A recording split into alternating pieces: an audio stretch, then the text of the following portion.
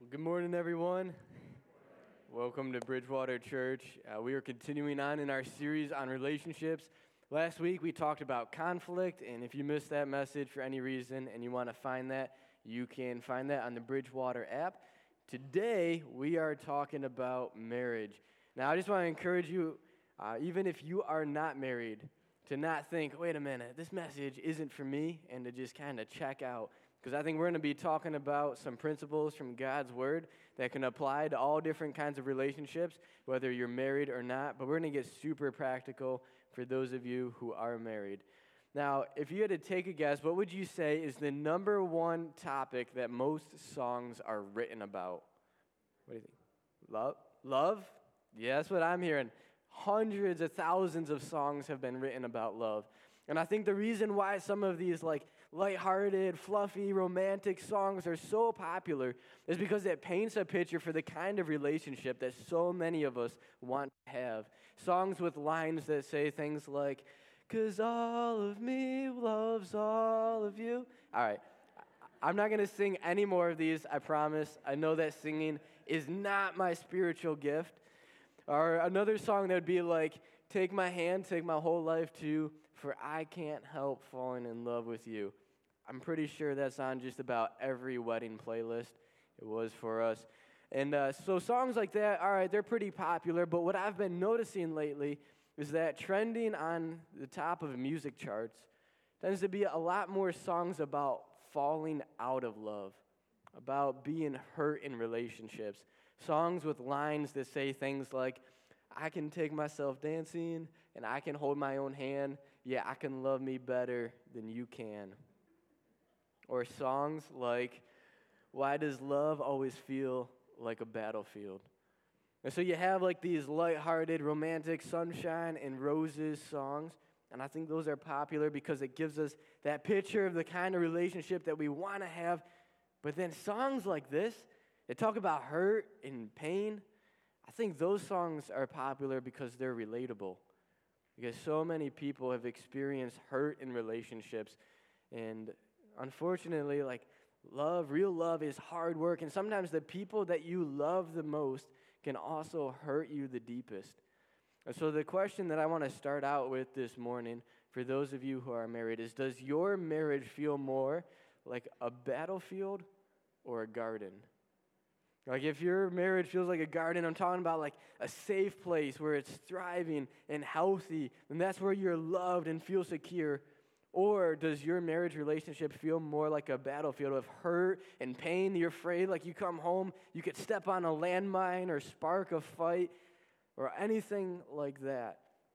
And either way you land, whether you would say that your marriage is more like a garden or more like a battlefield, my hope for all of us here in this room who are married is that we could all take one step further in cultivating a growing, healthy marriage. And I think this is obtainable for anybody, no matter where you're at. So we're going to start off in a book of the Bible called Song of Solomon, or Song of Songs, which is basically a way of saying the greatest song of all time. And so this would have been trending on the top charts back in ancient Israel in the days that this was written. And this song, or this book of the Bible, is kind of like a duet between a man and a woman. It's super romantic, full of sappy lines, and it's like the man will say one thing, then it goes to the part of the woman.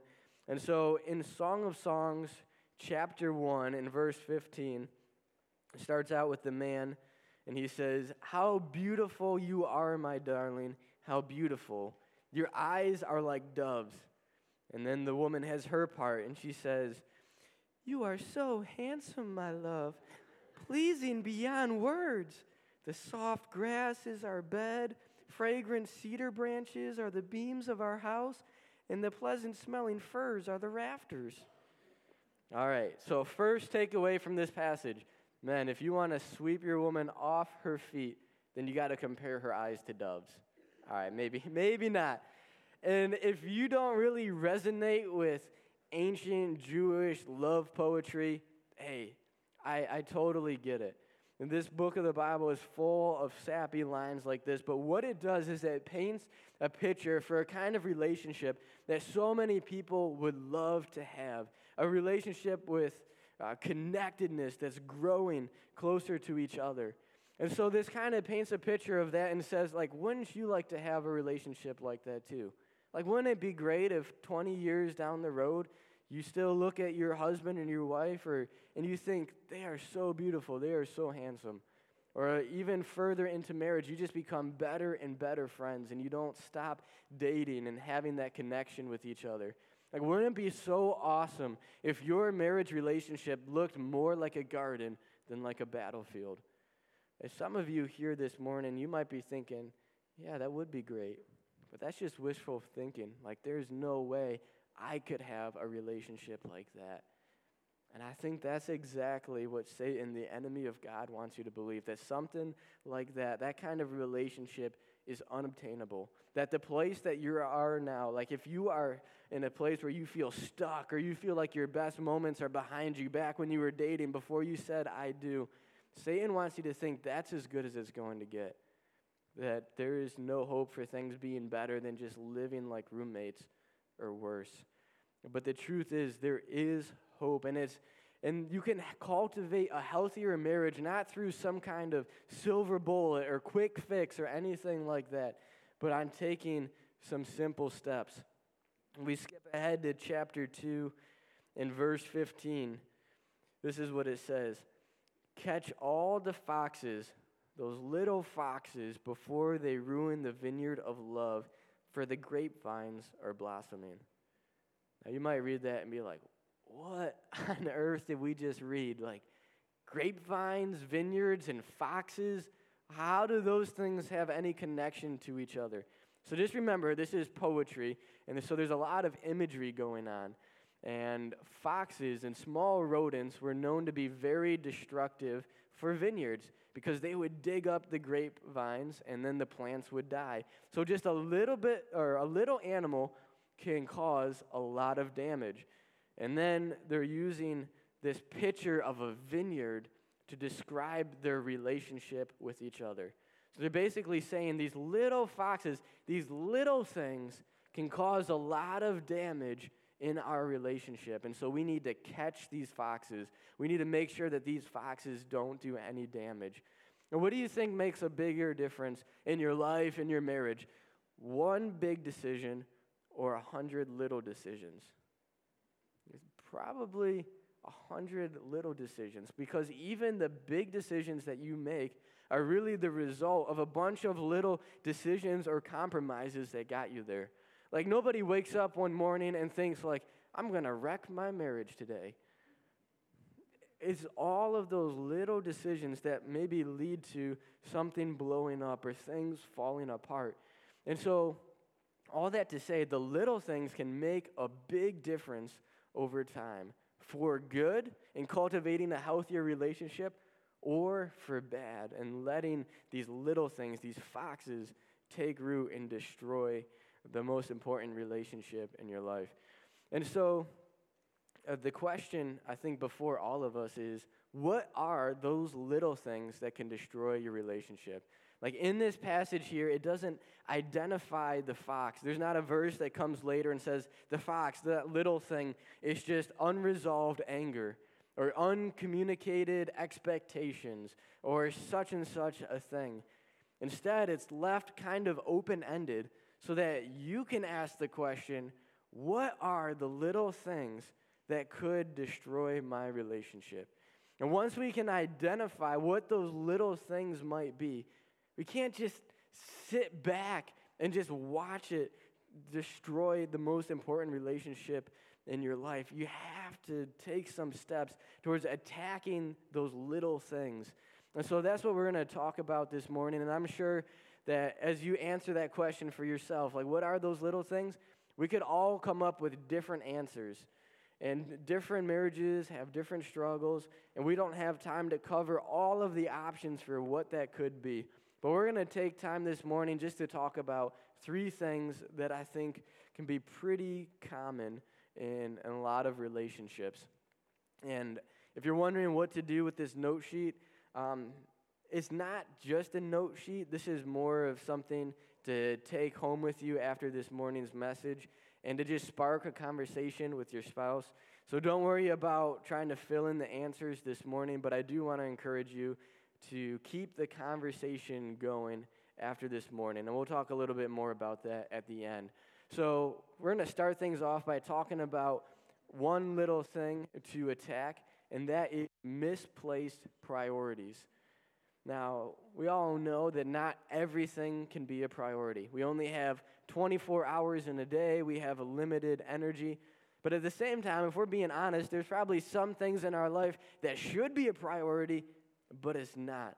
And there's no verse in the Bible that says, "Thus saith the Lord, this is what your priority should be in this order, and this is how much time and energy you should give to all of these things." We don't have a verse that says that. But I do believe that we have sort of a pattern laid out for us from the first book of the Bible, the book of Genesis. So in verse 1 of chapter 1 in Genesis, the first few words of the Bible say, "In the beginning, God." And in just these few words, there's so much significance packed into there because it gives us that reminder that God has existed for all of eternity in the past. God was around before anything else, and he spoke creation into existence. He created the universe, the stars in the sky, everything that we can see on this planet. He created human life, and everything that God created was to reflect his beauty and to glorify him. And so that's our purpose in life, is to glorify God and to enjoy him forever. And the number one commandment in all the Bible is to love God. And so this is the first and foremost priority, the top relationship that all of us should have. And then after God created the earth and the animals and the first human named Adam, God realized that there was something that was a little bit off. And that is, the first human, Adam, didn't have a companion. And he couldn't find a companion in all of the animals. And God said, "It is not good for the man to be alone." And so God created the woman, and boom, you have the first marriage. And that becomes the second most significant relationship between the husband and the wife. And then God gives them the command to be fruitful and multiply, fill the earth, and govern it, which is basically saying, like, have kids and make this world a better place. And so here we kind of have this framework of priorities, from your relationship with God to your relationship with your spouse, your relationship with your kids, and then your relationship with work. And I put hobbies there because that's like unpaid work. Now, maybe you've heard the saying that balance is a myth. And I tend to agree. Like, it would be so nice if we could just kind of balance everything out in our life to the right percentage, where like we give 35% of our time and energy to God, 30% to our spouse, 20% to our kids, 15% to work and hobbies. But this just isn't how life works. And different seasons of life call for more time and energy into one area of our life or one relationship over the other. And I totally get that. But where we can go wrong is when we take a relationship or a priority that shouldn't be the center of our world, our top priority, and we move it to that place. Or we take a relationship or a priority that should be number one and we move it to the back burner. I think that's where we get into trouble. So to give you some examples of this, it's like when you make your kids the center of your world, the number one relationship in your life. And I know this might hit a little bit close to home for some of the mothers here in this room. And I get that because I'm living this out in my life. We have a 6-month-old, and I see that my wife has a connection to our son like I just don't even have. Like, she gave birth to him. She's nurturing. She's there with him like every single day. And if we're being real, kids demand a lot. This baby needs to be fed, diapers changed, he needs to be played with, he needs to be entertained, and then it's like cleaning up around the house, all of his messes. And so my wife just gives and gives and gives to this child. And then by the time I come home from work, it feels like there's nothing left to give. And I'm not saying that my wife has her priorities out of whack, but what I am saying is that that we don't have this perfectly figured out in our life either. And this is something that we're working through. And you can try to justify, and you could say, well, this is just for a season. But then the next season is you have teenagers, and you're driving them to sports and after-school activities here, there, all across creation. And before you know it, that season of life lasts 18-plus years. And then it takes until your kids move out of the house before you realize that you've kind of functionally become roommates with your husband or your wife, and that you've been pouring so much into your kids that you've been neglecting cultivating that relationship. And that can be really difficult on a lot of couples. Let me give you another example, and that is when you make your work or your hobby the center place in your life. And I know that this is something that I could definitely struggle with in my life too. And sometimes it happens where, like, you come home after a long day's work, and then your spouse is like, great, you're home. Now you can vacuum the floors. Now you can help with the kids. Now you can do this or that. And it's like, I just worked a long day, and I come home, and I have to do all these things. I'm not even good at doing those things. I don't even feel appreciated for what I did at work, and I don't feel appreciated for what I'm doing at home. And then you start to think, wait a minute, but at my job, I'm good at my job. I feel appreciated for my contribution. And then you start to make the shift where you're kind of escaping home and retreating to your job as an escape, where you find a sense of value and purpose. And you just kind of put your family or your husband or your wife on the back burner. And that doesn't help the marriage relationship. That doesn't lead towards cultivating a healthier relationship, more like a garden that's letting your marriage drift into something more like a battlefield. And then for all of us, I think something that is so key is making sure that we give God his proper place in our lives, that he is the number one relationship. And sometimes I'll check in with people and ask, like, hey, how are you doing? And the most common response that I get is, I'm just so busy. And I don't want to downplay busyness. Like, the busyness is real. But I think what is so key is that we use proper terminology and just call things what they are. Like back when I was in high school, I got into weightlifting with some of my buddies, and we were keeping each other accountable. And one time my buddy asked me, like, hey, did you do your workout for this week? And I just said, no, I didn't get around to it. I was too busy. And my friend corrected me. He said, you weren't too busy. You had 24 hours in a day. You just didn't make it a priority. I was like, oh, man, my excuses don't work with him. And I think the same thing is true with our relationship with God. We could say, yeah, I was too busy. And that busyness was real, but if you just really boil things down to the heart of the matter, you're really just making other things a higher priority than God. And so let's just call it what it is. Let's just say, yeah, that wasn't a priority today. That wasn't the center focus of my life. And so maybe you're wondering, all right, how are my priorities? Are things in line? Here's just a few questions to think through and to just get kind of an idea of where you might be at. When is the last time that you read the Bible and spent that time trying to connect with God? When is the last time that you prayed, besides just like a routine saying grace before a meal? Or when's the last time that you found a babysitter in order to go on a date? And when's the last time that you took time off of work in order to make a memory with your family? And I think if we can answer these questions and then take a step towards putting our priorities in the right place, I think that can make an incredible difference. All right, we'll move on to another thing that can be damaging to our relationships, and that is suffocating busyness. And we've kind of talked about this a little bit already. I think that more and more Americans would say that their lives are just so busy. H&R Block did a study and found that Americans are leaving more and more things unaccomplished on their to-do list. And so to give you some examples of those things like cleaning the house or household maintenance, laundry, shopping, going to the gym, things that would normally be a priority for somebody, it's just like life is busy, I can't get to it. And to be honest with you, like I'm reading this, and this is describing my life. There's just the pace of life is a lot to keep up with. But if so many people don't get around to these things, it just gets me thinking, like, how many people prioritize a date with their spouse and having that time to connect. And there's not a verse in the Bible that says you should go on a date with your spouse X number of times every month or every week or whatever that number is.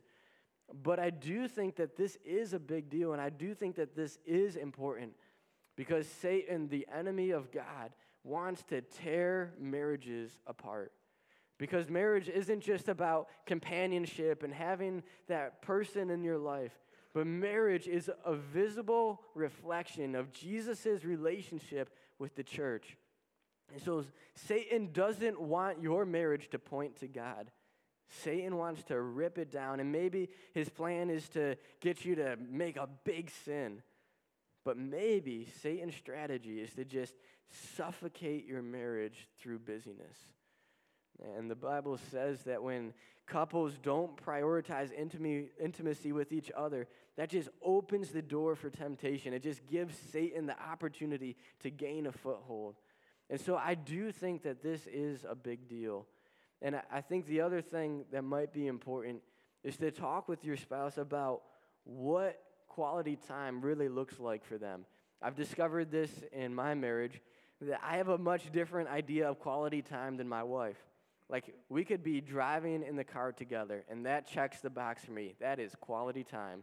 If we're just under the same roof, that's quality time. And so all week, I'm like, yeah, we are doing great. And then my wife will come to me and say, we haven't spent any quality time together. And I'm like, what? What about when we did chores? What about feeding the baby, driving in the car? And so when I finally clarified with her what her idea of quality time was, that was like groundbreaking for us. Because for her, quality time is leaving the house, going to a certain environment without a kid, and then talking about family, values, the future. Like the conversation has to fit certain categories. And so as we talk about this isn't just about like go on a date just so you can check that off your to-do list. But it's about taking steps towards cultivating a deeper relationship with your spouse. All right, we'll move on to the third thing that can be destructive for relationships, and that is coasting. There's really no such thing as just coasting through marriage. You're either gaining ground in pursuing a deeper, more connected relationship, or slowly drifting apart. And slowly drifting apart is not for lack of good intentions. Like, if I was to ask most of you here in this room, like, what are your deepest desires for your marriage relationship? You might say things like, we want to make God the center of our relationship. We want to have an example for our kids. We want to be more connected now than we've ever been before. We want to keep dating each other all throughout our marriage. Like, the list could go on and on of like your deep desires for your relationship. But the problem is that oftentimes our deepest desires can be sabotaged by our strongest desires. So to give you an example of that, like one of my deep desires for my relationship with Gabby is to love her like Jesus loves the church, to love her with a sacrificial love. But then there's times when I'm taking care of the baby and I realize that he makes a mess in his diaper, and I have this thought that pops into my mind, like, if I just pretend like I don't notice that he has a dirty diaper, then maybe Gabby will pick him up and she'll notice and then she'll be the one to change it. I'm like, that's not loving my wife with a sacrificial love. Like, my deepest desire for cultivating that selfless relationship is being sabotaged by my strongest desires, that desires like laziness, selfishness, just making myself comfortable in the moment.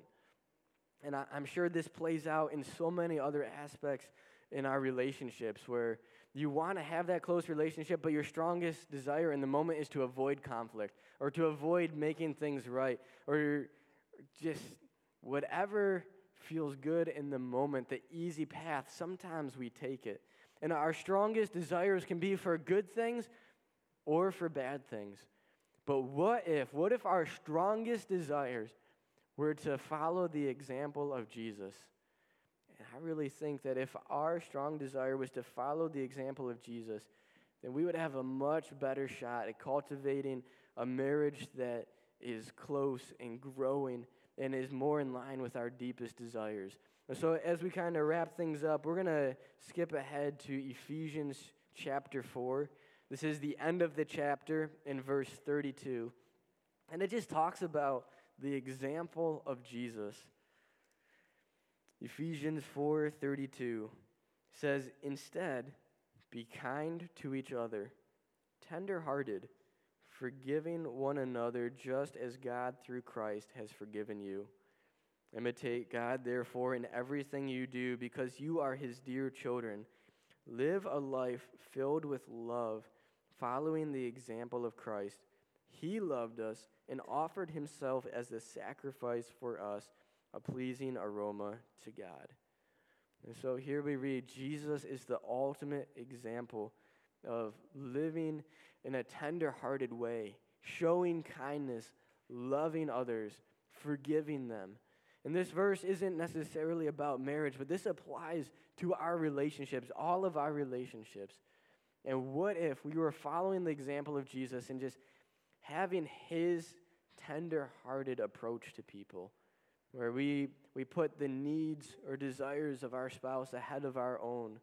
And what if instead of taking the faults of your spouse and like keeping them in your back pocket as ammunition for the next time you get in a fight, what if you just forgave your spouse the way that God has forgiven you, where you're not keeping a record of that anymore? Or what if you woke up every morning and the thought on your mind was, how can I love my husband or my wife the way that Jesus loves the church? And I think that when we follow the example of Jesus, like there is no better step that we can take towards catching the foxes or putting an end to those little things that can destroy our relationships. And every time we follow the example of Jesus, we are gaining ground and cultivating a relationship that is honoring to God and growing in closeness. So, because remember, there is no such thing as just coasting. And our lives are not so much determined by just one or two big decisions, but the course of our lives is determined by the thousands of little decisions that we make on a regular basis. And those little decisions will take us in a direction for good or for bad. And so I just want to encourage you to be intentional just with the little things, because they make a big difference over time. As far as application goes, I want to encourage you to take advantage of this handout. This is really just a conversation starter with your spouse. We didn't cover everything that we could cover this morning, but this, I think, can get to the heart of some things that can be really helpful for taking some steps forward. Instead of finger pointing and being like, hey, this is what you should do, come to some next steps together and agree to work on those things in your life. And then some helpful resources. There's this book called The Marriage Journal. This is something that somebody gave me and my wife when we got married. And it's just a one-page devotional and then a bunch of questions, the same questions every single week in a calendar. And the content of this book isn't like groundbreaking, revolutionary, or anything like that, but it has been so good at just sparking conversation, talking about the things that qualify as quality time with my wife, things like values and family and future and all of those kind of things. And we're almost through our copy of this book, and we're talking about just getting another one and just keep going through this every year. And if you want to find that, that's the link for it. And we also have a resource page, and so this can give you resources not just on marriage, but on all kinds of relationships. You could scan the QR code and get access to some of those resources, or you could go to the Bridgewater page. So with all of that being said, let me pray, and we'll wrap things up. Heavenly Father, thank you so much for giving us the example of sacrificial love. I thank you for sending your Son, Jesus, to die on the cross for our sins. And God, the only reason that we can love is because you loved us first. And so help us to to know your love, to reflect your love to others, and to work hard at cultivating marriage relationships that stand out in this world. God, we know that we have an enemy who wants to tear marriages apart. I ask that he would not see victory in this area. I ask that we would overcome through your power and your strength. So please bring to our attention anything that we need to work on, anything that's been sneaking through. And I ask that you would just have your hand of grace upon all of the marriages here in this room. Whether things are better than they've ever been before, or maybe feel darker and more painful than things have ever been before. God, you are walking with us. You are always there for us.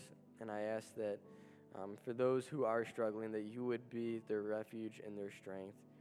And I thank you that you are a God who heals the broken and gives hope to the hopeless. And I pray all of this in Jesus' name. Amen.